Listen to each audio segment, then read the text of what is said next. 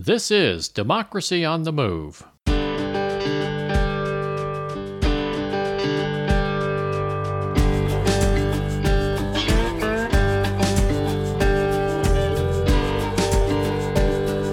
Democracy on the Move is a podcast tribute to the people and organizations who dare to reimagine our nation and drive it back to its original promise of democracy.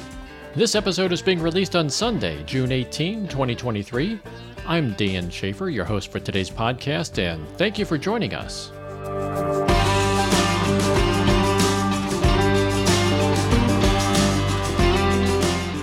Today we're going to talk with the Missouri Equity Education Partnership, or MoEEP.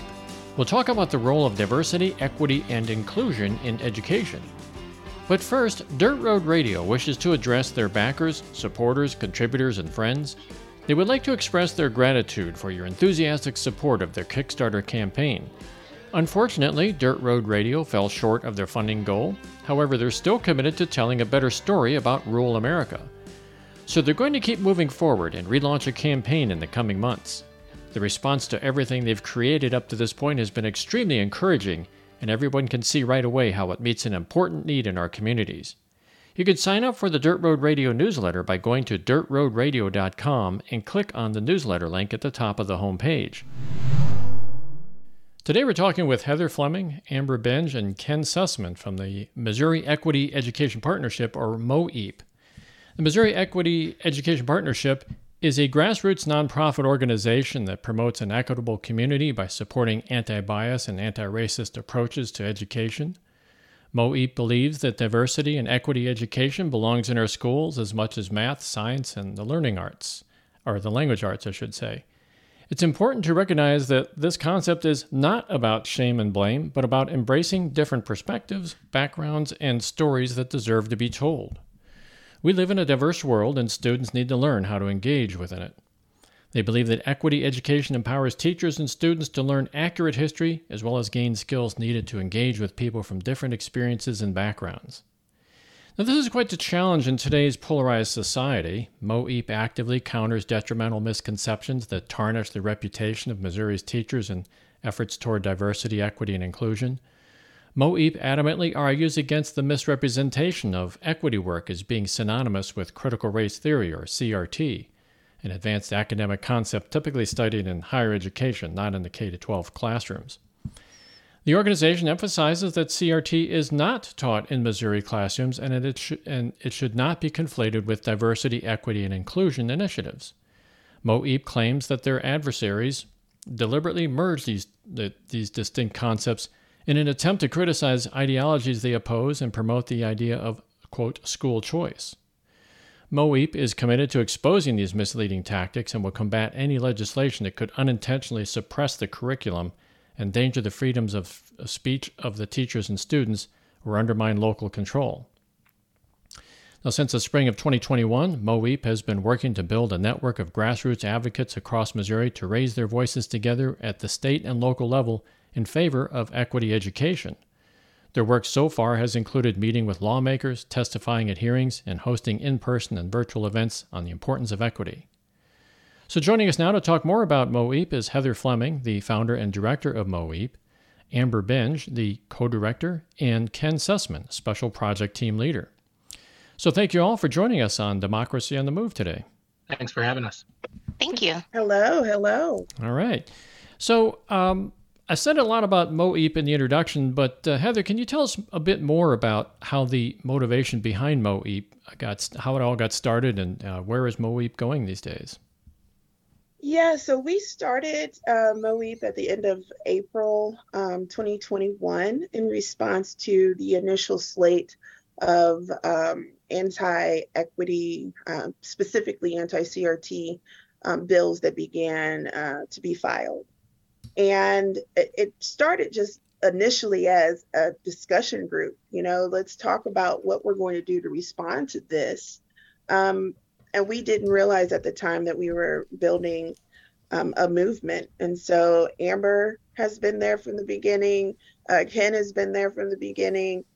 And there's a lot of people that have been there and supported us from the very beginning, and we just continue to grow and to build. It initially was built around anti-CRT laws, but it now is inclusive of any laws that threaten equity in our state. And so this year that has included anti-trans bills, bills against libraries, and anything that would negatively impact our schools and universities.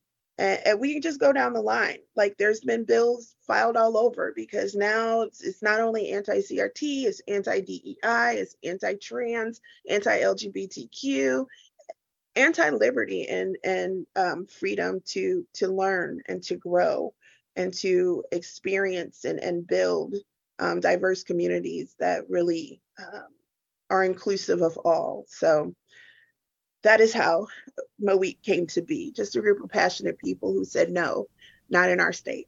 Yeah. It seems like anti-everything these days. It just, nobody's really saying what they're for, right? Everybody's against something, Right. but that's sort of like the way that our political system seems to run. You're not running for a candidate, you're running against another candidate. So, Exactly. so Ken, can you tell us a little bit more about what your job is as special project team leader at MoEEP? Yeah, sure. So I think a quick way to start this would be to explain how I got involved in the first place, which was in December. Yes, in December of 21. Heather, who I know, we both taught in the same district for a long time, got to know each other through that. She called me and said, "Hey, we're looking to get a part of this group. We're looking to get some people together to look at school board candidates and see what they're going to do, see where they stand on equity issues. And I think it would be great if you could be a part of this call because I think you have some insight that might be useful." I said, "I'd love to be a part of the call." And she said, "Great, it's just one phone call." It was not just one phone call, but that's okay. So I joined, and it made a lot of sense to me. It was a group of highly dedicated people interested in making sure that school board candidates statewide, as much as possible, were going to fight for what's right for our kids and not bring this politics of negativity into the schools. And so I kind of hitched my wagon in right there. So essentially, what I do is I kind of lead our our candidate scorecard processes, I guess. So whenever the school board elections come around, and we also did statewide midterm elections this year as well, but primarily school board, I will work with a group of people to come up with a survey and to come up with a process. And we go through and we score as many candidates as we possibly can across as many districts as we possibly can and say, hey, these are the candidates. If you're looking for equity, if you want our kids to learn in diverse and equitable ways, these are the candidates you should vote for if you live in this school district. We approve and endorse these candidates. And so it's from the figuring out what the districts are all the way to like advertising through Facebook or posting. I sort of lead that process. So that's my main role. Okay. And Amber, as co-director, what are your responsibilities and how did you get involved? Well, oh my gosh. It started with one phone call, I'll bet, too. Well, Hey, that's how I get all of them, Dan. Just one phone call. And next thing I know, they're hooked. so Heather and I met in Heather, was it 2017, 18? 2018. 2018. She was the lead organizer for the Women's March in St. Louis, and I volunteered to be a part of that. I've done some marches prior, and I did the marshaling, which is kind of leading how the march runs and the safety aspects. And I came in as a volunteer, and Heather put me to work, and we've been friends ever since. She had this nonprofit in Purpose Educational Services. I served as her board president for that. That was a diversity, equity, and inclusion training and awareness. They did equity audits as well. I am also a former teacher, and then as we are starting to see these laws come through, Heather's got this group together. We start talking about it, and I think it just kind of organically formed to what it is right now. My background is not only am I a teacher, but I'm also a community organizer. I've organized many rallies and marches, and I also have a certification in human rights consulting, and I'm working on my doctorate right now in organizational leadership with an emphasis in social justice. So I do all of the little background organizational work that helps us run. Okay. And is MoEEP, and this is for you, Amber, because you probably know more about this, but well, I may know more about it, but maybe this is your specialty. MoEEP is a 501c3 organization, nonprofit? It is both a 501c3 and a 501c4. All of our 501c4 work is MoEEP Action, and that's where we do the scorecards and we are able to be more involved in the process and the politics that are happening around us. And the C3 is more educational, and they are more of issue-based. So they're advocates for issues, and while we will, we can, on the C4 side, can go and target politicians and ask the tough questions. Yeah. There's some rules that govern C3 and C4. I learned that recently as well. So as a C3 organization, you can't get too involved in talking with politicians and such, from what I understand. So you have to create a C4. But that's the extent of my legal knowledge right there. So I'm not going to go any further and make a fool of myself. So Heather, you and I, we talked, the last time we talked, when you were just getting started, it seemed like back in December of 2021. And yes. You were fighting the battle of DEI versus CRT. That's diversity, equity, and inclusion versus CRT.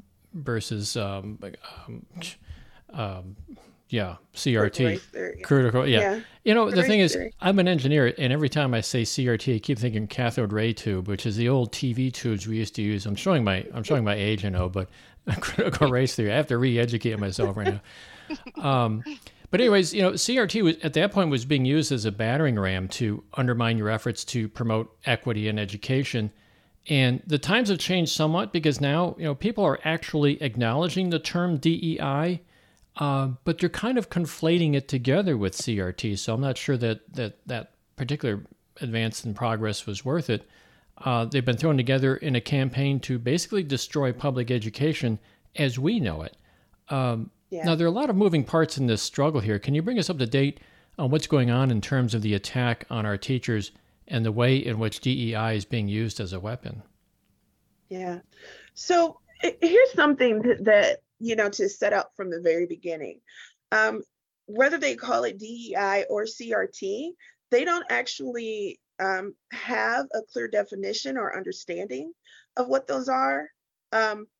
Or actually more, I would say, they're depending on the people that support them to not have a clear understanding of what those are, so that they can perpetuate the misconceptions that this is somehow harmful to white children, that this is somehow detrimental to academic outcomes, etc. What all three of us on this call, here as your guests know as educators, is that not only is DEI essential to education, if you want success, if you are really trying to raise test scores or anything like that, you need diversity, equity, and inclusion, because it calls for educators to get past biases, their own personal biases, in order to best educate students. It calls for teachers to implement strategies that really help all of their kids to succeed, to see themselves in the curriculum, to feel comfortable in a learning environment. The reality is that kids don't learn in unsafe spaces. And so what they're actually advocating for is for Black and Brown children that are in any way other. So LGBTQ children, Black and Brown children, non-Christian students, to have to try to learn in unsafe environments, knowing that they cannot.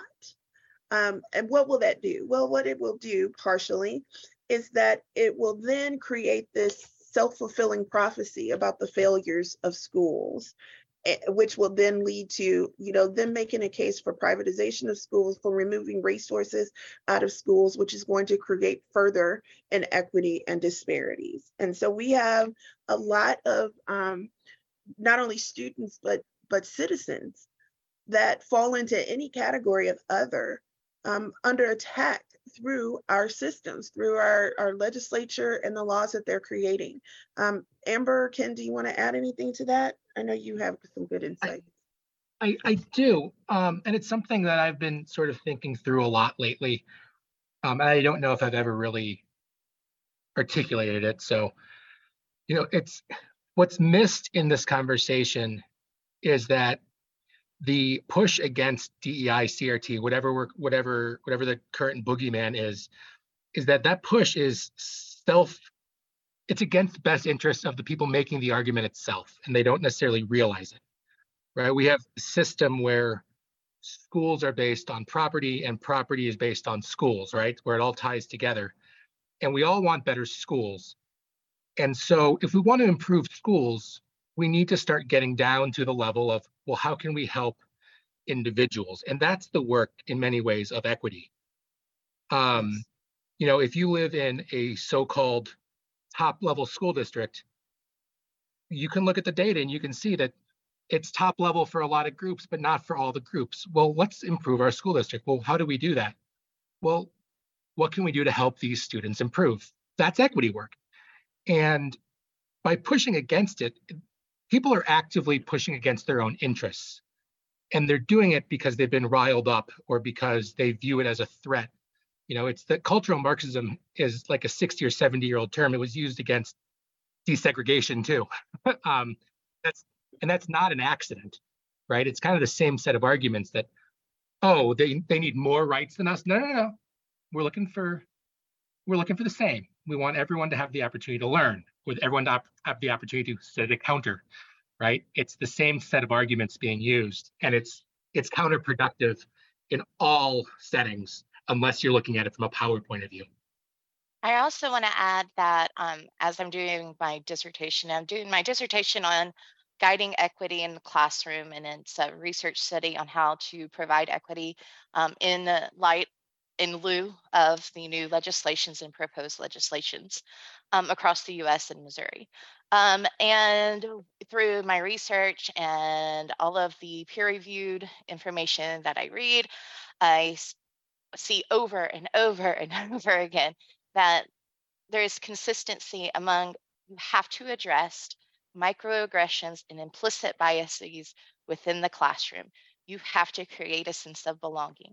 You have to establish equitable resources so you can have equitable outcomes. And I think that we are listening to these culture wars because we have people who feel like equity is a pie, and that if you give some, they're going to lose this. But no, well, that's not what it is. But what it is making sure and ensuring that we are all have the accessibility.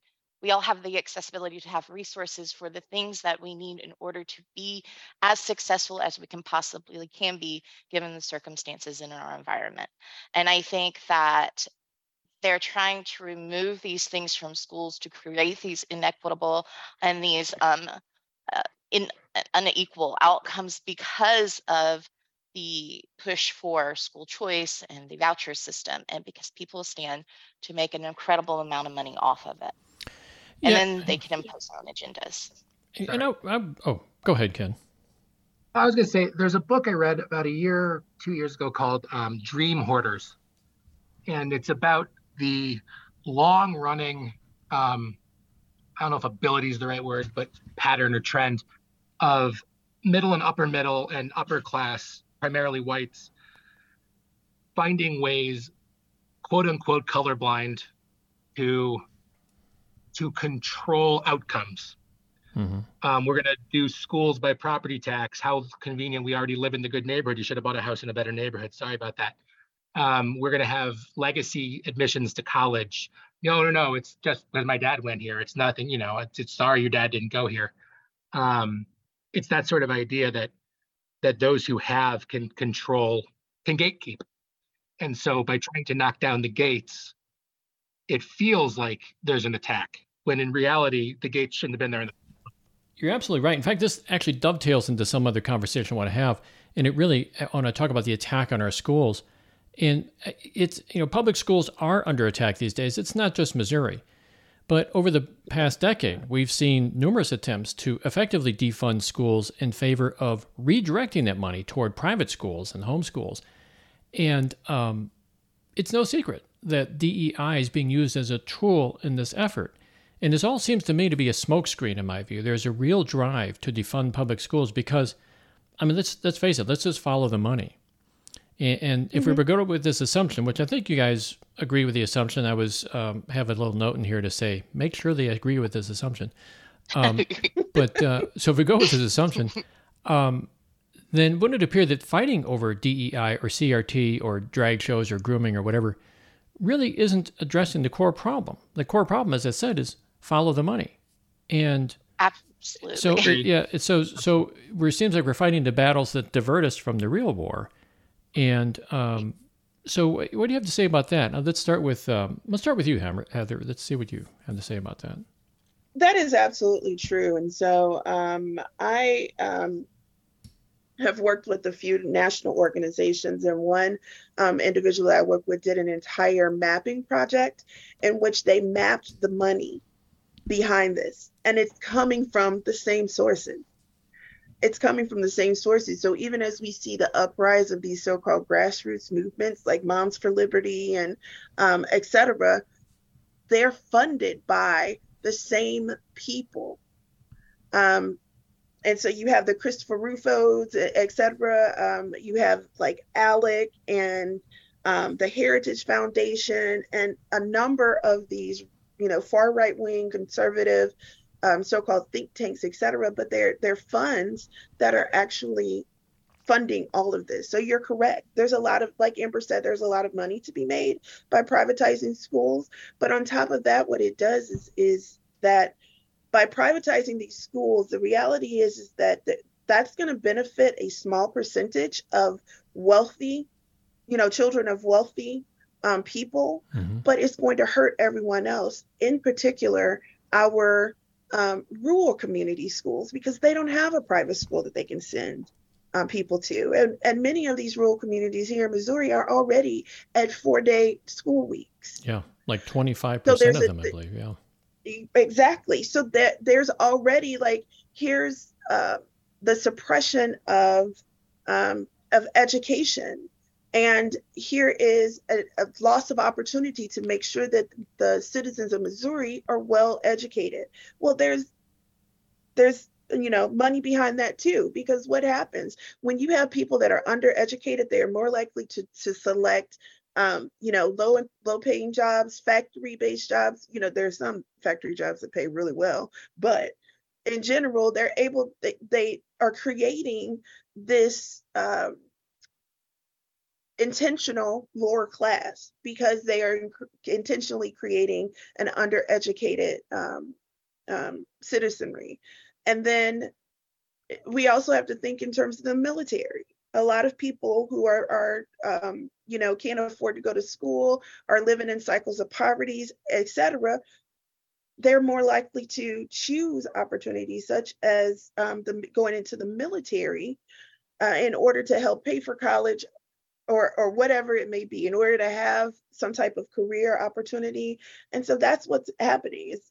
It's a vicious cycle that ends up leading to a lot of people who are not educated, and by not being educated, have fewer choices and fewer opportunities. And a lot of those opportunities lead to exploitation by the rich and the powerful. And I would argue that it's no surprise, it's not a coincidence that this has come both on the heels of and in tandem with the long-term attack on unions. The teachers union has always been a punching bag of this type of movement. And I would, not to sound conspiratorial, but these come from the same place. This idea that, well, what is it that they're getting that we're not? we have to defund this. Yeah. Can I also add, when we were talking about, if we want a little bit of lesson of CRT, I'm about to give it to you. So, so when you start looking historically on why the voucher system and the school choice thing is existing and it's still going, it is because of Brown versus Board of Education. We have seen this happen. Vouchers were introduced during Brown v. Board after that ruling, because what we have is that you have this group subset of people in the United States The that want, academies. I'm sorry? The segregation academies. Yes, so you want them, they want to remain segregated. And what virtually what today's voucher systems are doing, and the proposals for them and the charter school movement, is to remove people from the classroom and put them in silos where they feel like they should be, and I'm putting that in air quotes, and places where, and I'm putting that in air quotes, they want to be. So if you think about where our charter schools are in Missouri, all of our charter schools are in Black and brown neighborhoods. That's in your KC Mo, that is in your St. Louis. And what you're seeing is that as you remove the funding from the public schools and you're putting those into those charter situations, those charters have no accountability, do not have the same accountability as a public school. So as that happens, you have charters that start grifting. They start maybe not taking students that are maybe disadvantaged intellectually or physically, and they say, well, we don't have the services to accommodate them. So now they're in the public school and this brand new shiny charter school exists. Well, as they grift and they take money and they don't have the same accountability standards, that school will fail. If you look, and statistically, I think it's like 80% of the charter schools in the state, and don't get me wrong, I don't have the statistic in my face, but please look it up. But such a high percentage of them fail. And what it does is that it now creates this funding hole within the community. And those are predominantly your Black and brown communities, where you have now this funding gap of the public education system, because now that school is either closed or they're so terribly underfunded, they don't have the technology, the books, the curriculum, the teachers, the pay, the support, the resources. They don't have any of it anymore, because that was given to that charter system within that school district. So now that charter closes, and where does the kids go? There's nowhere for them to go. They go back to public school. Now that public school's underfunded, people have left because the public school had kept falling, and because of the funding issue. So people start moving out of the neighborhood, increases that funding gap, because schools are funded inequitably in this state due to property taxes and whatever that we can go down a whole historical thing with that too. And but so when then you have these people trying to justify, and they keep justifying it. Now they're justifying it with the religious aspect. They're now justifying it, saying that people are indoctrinating and grooming. But all of this is, in the whole grand scheme of it, it's this this cultural society that was created on and based on racism. And it has been here, and it keeps perpetuating, but it just keeps changing shape. And if we don't stand up against it, then we're complicit, and we keep justifying it for it to happen. And in the meantime, we're asking why people are not being successful, or we're asking why rural communities have businesses moving and their schools aren't as good as a Ladue High School or a high school in Kansas City. And we start looking at the funding, and we look at the system problems, and the same problems that created the inequities in Black and brown communities are the same systems that create them in poor white communities. It's the same all around, and they want the division, and they want that cultural divide, so we don't catch on to one another. And then, because once we form together, we form a movement, and then we can get them out of power. Yeah, Sorry, and that's off what my soapbox. And that's what, the perspective that MoEEP comes from is having that historical understanding, being able to talk to people about here's how it's created. But I think that in advocating for, the things that we advocate for, it's letting people know that, as Amber said, here are the things that created these problems. They're being replicated. And the irony is that that's what CRT talks about, is the fact that we have systems and processes in place that makes it so easy to replicate racist and inequities throughout the system. But those things are also negatively impact rural communities, poor communities like in the Boot Hill. You're as disadvantaged at this point as people in other parts of the state, maybe in urban centers in the state, because now the problem that we need to deal with from an equities perspective is poverty. And how do we address the poverty, socioeconomic status, and lifting people out of poverty? So it's a vicious cycle, and it's one where the people that are trying to convince us now that the problem is Black and brown people are the same people who are benefiting from the continuation of these inequities. And there's so much to unpack in what everybody's saying here. One of the things I want to observe and to put some real numbers to it is that the Missouri, I think it was fiscal year 2021, their budget for education, the total budget for education was $8.53 billion, with a B, $8.53 billion. So you take a big bag of money, you put it on the table, and there's going to be a lot of people that are going to be grabbing for it. And Amber, you talked about vouchers. What do you think about this? I didn't know if this is true or not. I got in a conversation with someone about the fact that if the government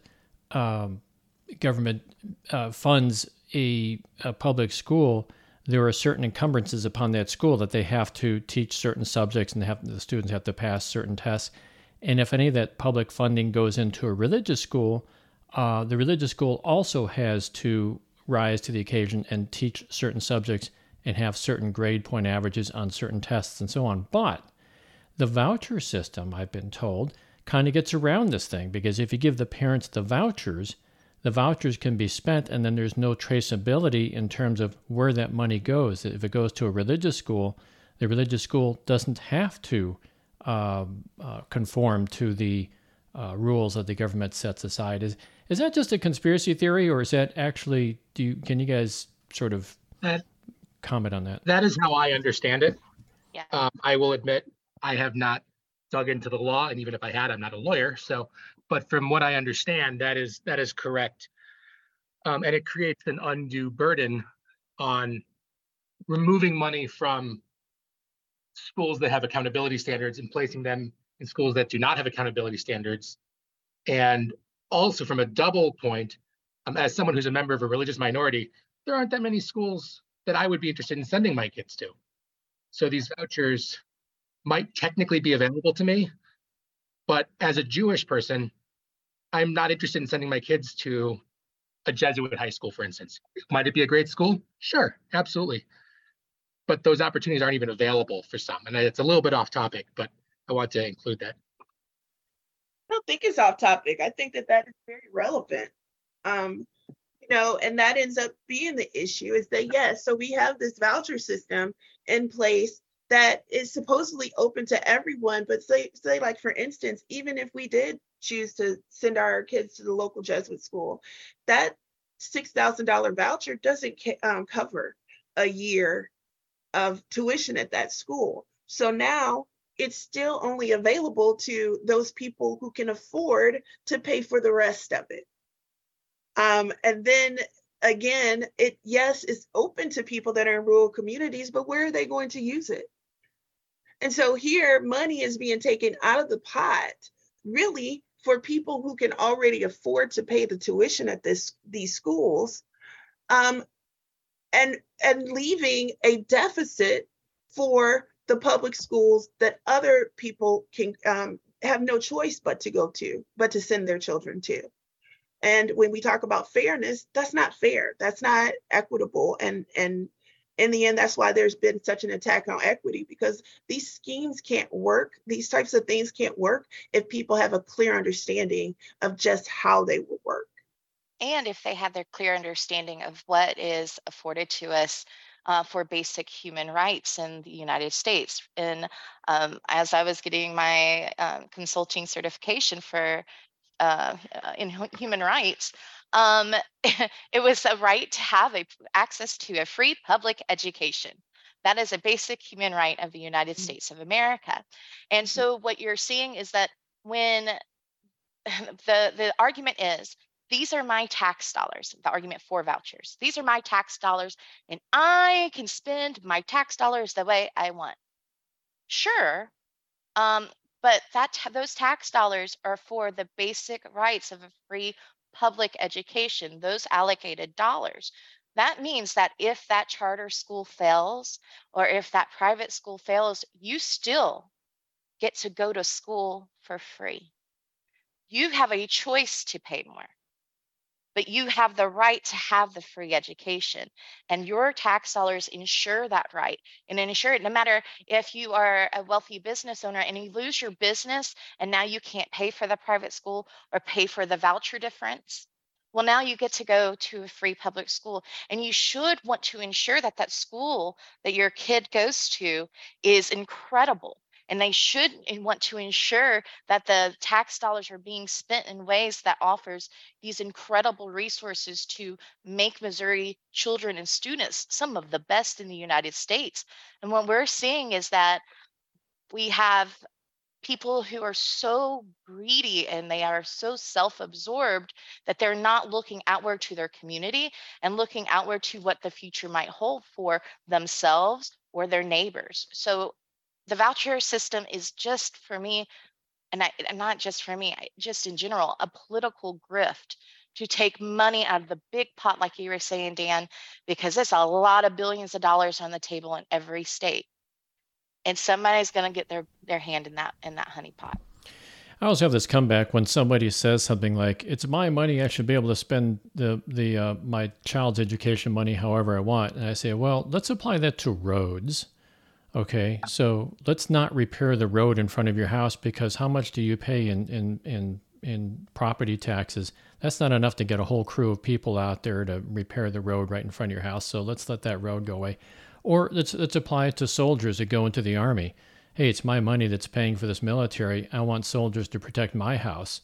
It's a ridiculous argument on the face of it. And the thing about public education is that if you go back into history of where it all began, way back in the early 1800s, some of the founding fathers were actually involved in the concept of public education, because they were seeing the situation arise where people were being sent to individual schools, and you ended up with this sort of incongruous or inconsistent education standard being employed.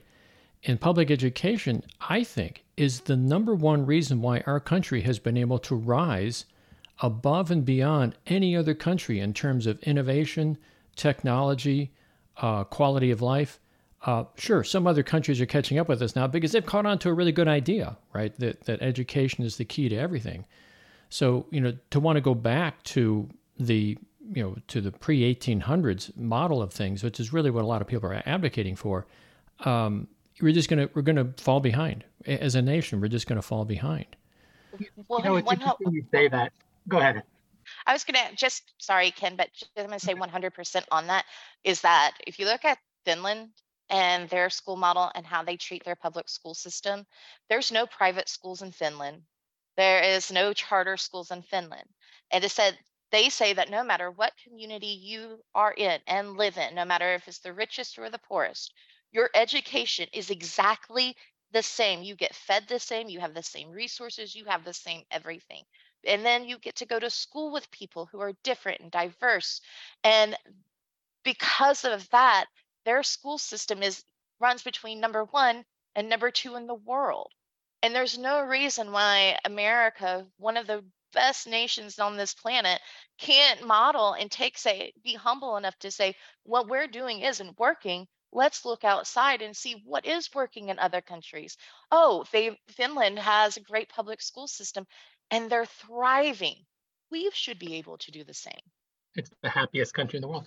What I was going to say, you don't even necessarily, I'm not, I want to say, I am not opposed to private schools. If you want to send your kid to a private school, be my guest. That is wonderful. I don't want to pay for your kid to go to private school. But if you look back at the time when some people would claim like, the good old days in America, the 50s and 60s, obviously that's a select group of people. But like that was a time of immense public investment in schools, in roads, in sciences. Yes, we were spending an unbelievable amount of money on the military and so on. But like, if you look around St. Louis in particular, but really the country in general, look at how many schools were built in the 50s and 60s and even into the 70s, right? This is when the boomers were growing up and the country recognized, hey, we got a lot of kids. We should educate them. Let's build a school and hire a bunch of teachers. And we did that. And so now we've moved on and all of a sudden it becomes, well, no, these are my tax dollars. Yeah, they were theoretically your tax dollars in 1955 also. And we realized we needed another school, so we built one, and those are the so-called golden era, according to some, shall we say. Yeah. Here's the reality is that all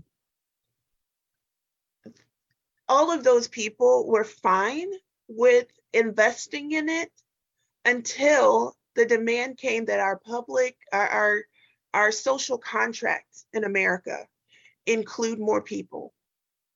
And so this now is about, okay, we don't want to uphold the social contract because we don't want certain people included within it. And what our legislature is showing us is honestly, every year, it's a list of who they don't want included in the social contract. And so this year, the Missouri legislature let us know that it's Black and Brown people, that it's trans people, LGBTQ people, that it is, people who support those people too. That it is Muslim people and people that are non-Christian. Those are the folks that they don't want as part of the social contract. And so who does that leave? It leaves white, Christian, right. That's who it leaves. Yeah, and at the top of the hour, we talked about anti this and anti that. I mean, I think you're getting to the root of it right there.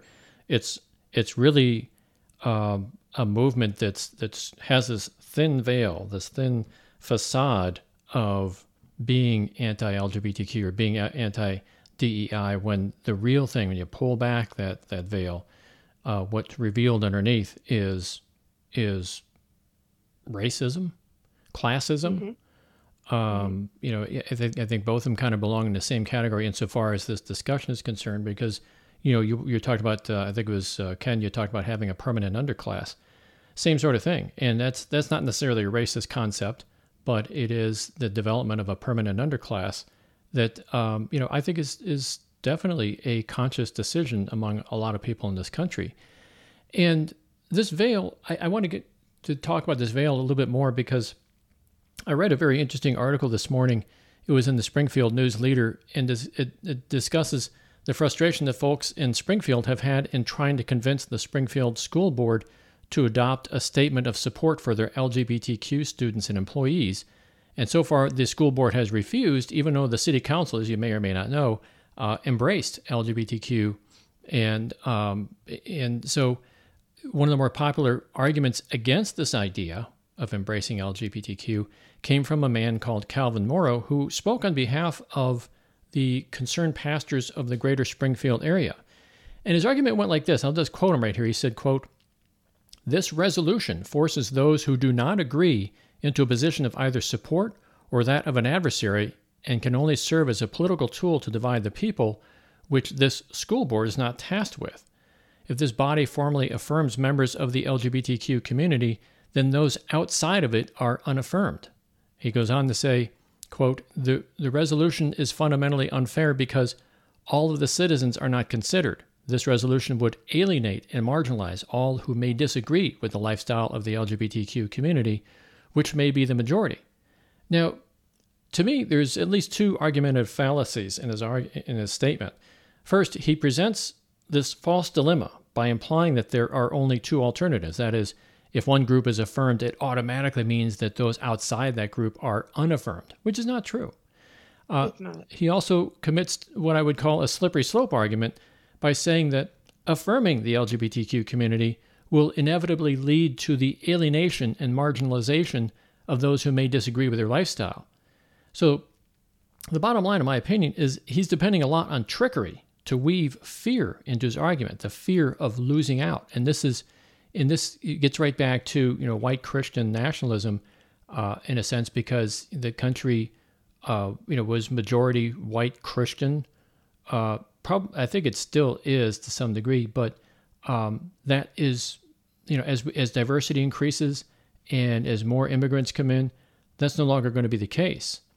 So, they put this thin veil around it and say, they talk about meritocracy. They talk about, about being, not being racist. And they turn around and call, people who are progressive, they call them the racists.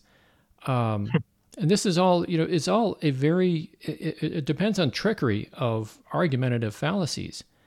Do you guys see this happening as well? Let's start with Ken. How about you? Oh my God, yeah, all the time. On one hand, just to be a little bit glib about it, like if I say I like George Carlin, that doesn't mean I also don't like Richard Pryor. Like you can agree with two things at the same time. But it's disingenuous. It's intentionally spreading falsehoods. So the belief is that if the school board supports one group of kids, it's not supporting all group of kids. So that school district is going to fail because they are simply not going to accept that some kids need different things than other kids.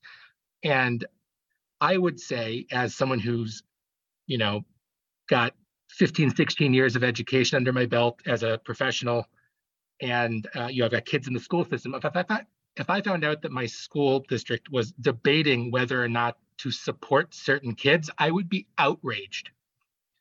Right? I would be beside myself, whether those are my kids or not. I would want to know that my school district supports every single kid in every single building. And if they're not, I would demand answers. And that doesn't matter if I'm talking about, my school district is majority white, majority Christian. I expect that my school district is going to support white Christian kids too, and LGBTQ and Jewish and Black and down the line. And some groups, the statement of support is necessary because of those very forces that are coming out and saying it's against my whatever, right? I'm assuming that school district still is off for Christmas. So I feel like they are taking that into account, right? Like it makes me very upset. The idea that a school district would not support a group of kids because other people would feel bad about it, right? That's where I stand on it. It's disingenuous. It's professional negligence on the part of a school district to not support a group of kids, and it's just falsehood built on falsehood. This idea that, well, if we support gay kids, what about those of us who don't believe in gay kids? Well, guess what? It doesn't matter if you believe in them. They're here. They're learning. Deal with it. Yeah, We'd like to support. Yeah. It's a thing like Black Lives Matter, right? People say, well, white lives matter too. Well, there is nobody in the Black Lives Matter movement that I'm aware of that ever said white lives do not matter, right? Yeah, it's a statement of inclusion. It's a big ask to say we're part of this society too, Right. And it doesn't mean you're not part of it. The idea of white lives mattering has never been an issue in the United States. That has been true since it was built. We would like to also have other lives be included in that. So yeah, white lives do matter, but that's not the problem at the moment. We need to get Black lives to matter the same way. Yes, I agree. The lack of support for LGBT students in the district that you're speaking of, it also perpetuates perpetuates uh, the feelings are not, I don't know, feelings is the wrong way, but it perpetuates the thoughts of racism, because all of this is also rooted into the same thing, right? If you're saying that we can't say a statement of support for this group because this group feels bad, well, then you're starting to start looking at these little ticks away of equality. You're looking at these ticks away of what does it mean? Like, who's the dominant power? Who gets to say that their feelings are hurt? Because what about the other side that pays taxes in the district and has kids there? They're supporting the right for children to be loved and accepted and find a sense of belonging in an environment that they spend 8 hours a day in. And so then you start watching the tick away, but then also roots down to, okay, so now we've done that to a marginalized group that is that deals with sexual and physical orientation. Well, what about race? What about then? So can we not say that we have to have equal things for Asian students or let's say Filipino students in your district? You have the extra programs for them, or you have the statement of inclusivity and equality for them, but now it makes the white folks feel bad. So do we get rid of that? I mean, it's such a illogical argument to make, and the fact that this person who is the leader of a school district, it's despicable that this person is actually making the rules and laws for so many kids and so many community members there. It saddens me. I think that a lot of people, really need to realize everyone knows that Martin E. Moeller poem, "First they came for the Jews and I didn't say anything because I was not a Jew," right? But they don't seem to understand that is what's happening here and now. And whenever we get to a point where we start naming groups and we allow groups to be specifically targeted, then what we're doing is we're starting a true slope towards denying rights for a lot of other groups as well. And eventually that will get to you. That will get to you. And so there's a lot of people that are like, well, I voted for this person because they were going to, stop the immigrants at the border. But we saw story after story after story where it was people who said, well, yeah, I voted that way, but I didn't think they would come and take, my favorite person at this restaurant or my favorite person at my job, etc., because they think it's going to always be those people. But if we don't get to a point where we say, you know what, denying rights to any people is somehow denying rights to all people, then you're going to find yourself on the losing end of that one day too. And so there's a need for all of us to be concerned anytime we see these anti bills, because any bill that removes rights eventually will be used. That same process, which this ties back into what we were saying earlier, that same process will then be used to somehow deny you your rights in favor of maintaining the rights and full citizenry of the people in power. And if those people in power don't look like you, don't think like you, etc., then eventually it will be your turn for some of your rights to be infringed upon. I would argue that at the base of all this comes back to what Heather said a few minutes ago about who has access to the social contract and who does not. And that's what this comes down to, does a country based in terms of its ideals on equality and liberty under the law mean it or not?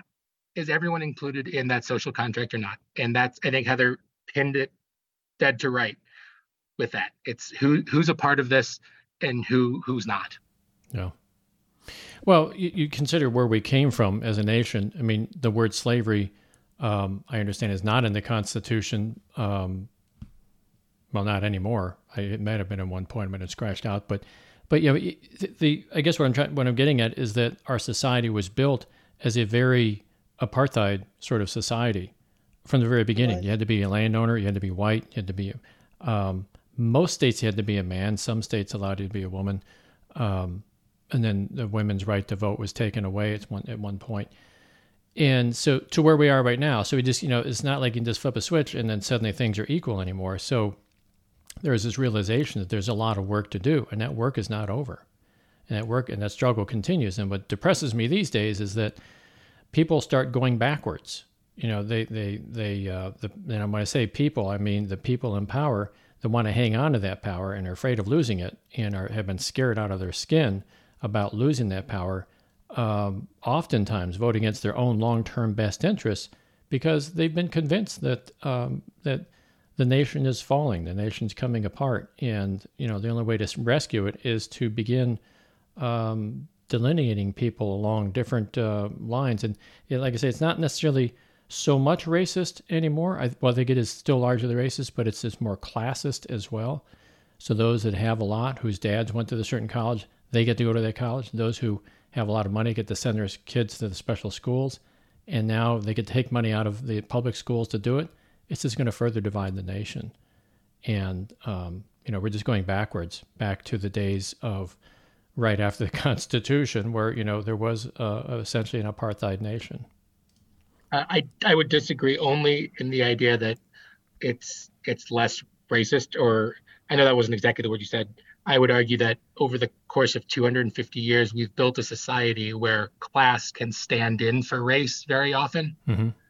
Yes, so it enables a color blindness to achieve the same thing.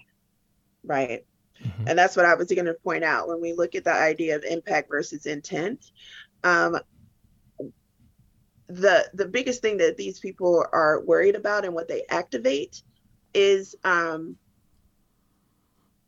the intention of causing a skewed impact on specific communities. Okay.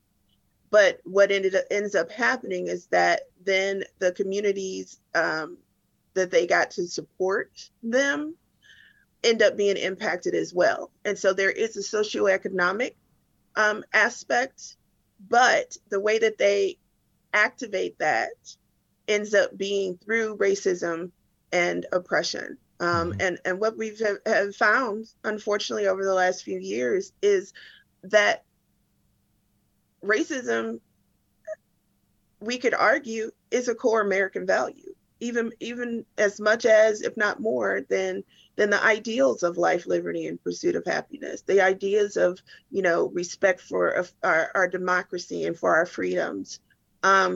Because what we see is that there are people who are willing to barter those ideals if it will negatively impact the groups that they don't like.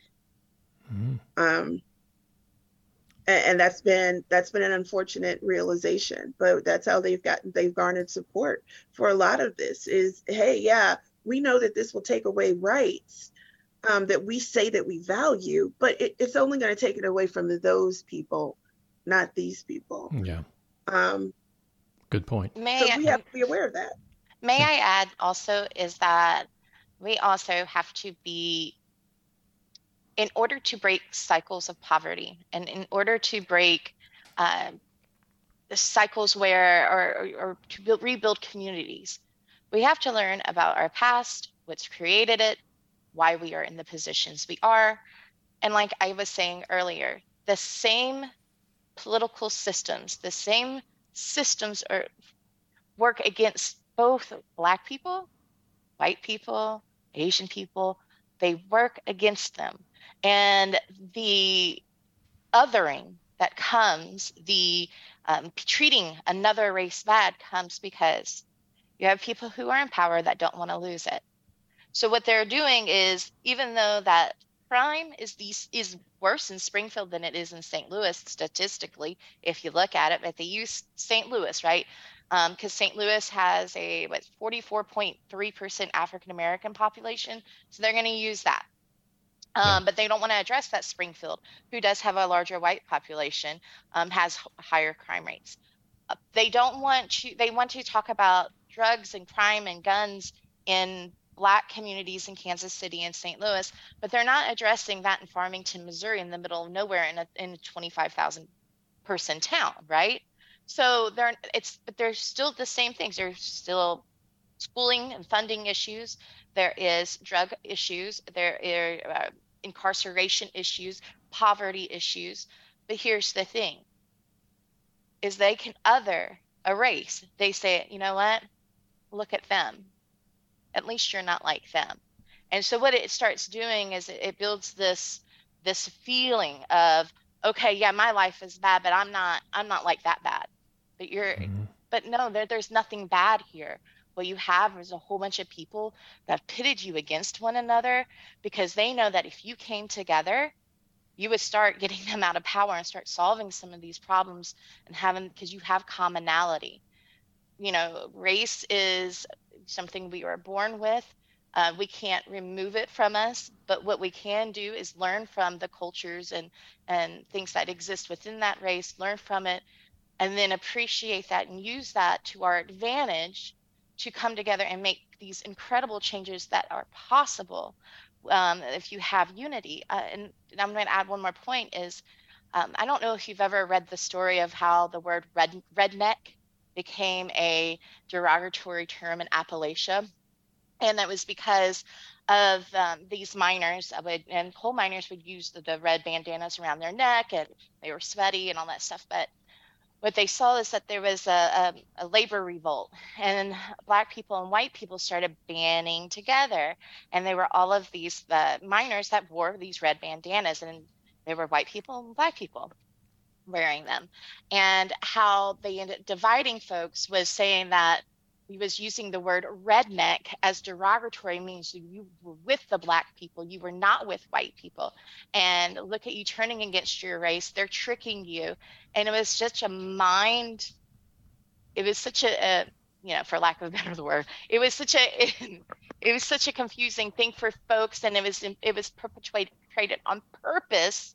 So to make that division so that people didn't get paid more, they weren't treated equally. Because once they started the unity between the Black people and white people in Appalachia, they knew that their power was about to be removed. So what they did, they used the term redneck as a derogatory term. And still to this day, you have people in Appalachia and throughout the South that are against labor unions, and they use redneck as a derogatory term. Wow. I didn't realize that. That is, redneck is used such loose, so loosely today that, I just never realized where it came from. But it was actually, what you're saying was intentionally used because they couldn't differentiate the other, because the other, in air quotes here, were both Black and white people. But there was one commonality they had, and that was they wore these red bandanas around their neck. And so that became the othering of them. Huh. That's interesting. Mm-hmm. So you have to learn this history, and you have to learn what's happening and how the system has been played against all races. And it's the division that is here purposefully to other and to create and maintain power structures. And that's what we have to start realizing. And that's what's scary for folks, is because once they realize that they have been involved in these power structures for so long, and they've perpetuated some of the beliefs, and they have hurt others, and they have caused some harm in some ways, unintentionally sometimes, and intentionally other times, that it's so uncomfortable they can't sit in that. But what they should do is sit in that, because we cannot create change without being uncomfortable first. Yeah. Get out of your comfort zone. Sorry, Heather. That's very good. I like that. I've violated one of my own principles right now. I've allowed this conversation to go on for more than an hour, and I told you guys, let's keep it to an hour. But this is so fascinating that I don't want to stop, but I guess we better wrap this up pretty soon. I want to let's do a call to action right here. People that are interested in MoEEP, how can they learn more about it and get involved? Heather? Yes, they can visit our website, www.missouriequity.com, spell out Missouri. They can email at info@missouriequity.com and say, hey, I want to get involved, and we will make sure that you're involved. Follow us on all social media. Right now, we are really looking for district captains, people that are willing to step up and take some leadership within their district. We provide all the training that they need in order to be confident leaders within their district and to be able to organize parents around, saving our public schools. We have our political action and legal team. We have our special projects team led by Ken. We have coming up an equity fair on September 9th. We'll be releasing more details about that soon. So there's lots of ways that people can get involved, and whether you have 5 minutes a week or 5 hours a week, we can use it. So please get in touch. Please sign up. Please join us. Thank you very much. Heather Fleming, thank you. And also Amber Benge and Ken Susman. Thank you for joining us today on Democracy on the Move. Thank you for having us. Thanks for having us. You've been listening to Democracy on the Move, a tribute to all those people and organizations who dare to reimagine our nation and drive it back to its original promise of democracy. Please tune in each week where we will feature guests and topics that will help keep you in touch with our march toward a more perfect union. If you have any questions or suggestions, or if you'd like to sponsor future episodes, we'd love to hear from you. Just send us an email at info@democracyonthemove.org or contact us on our webpage at democracyonthemove.org/contact. Democracy on the Move is all one word. Theme music, Murky Waters, performed by El Rey Music, used under license from Shutterstock. I'm Dan Schaefer, your host for today's podcast, and I'd like to thank you for tuning in. It's been my pleasure to be with you today. Please have a safe week ahead. We hope you'll tune in again next week.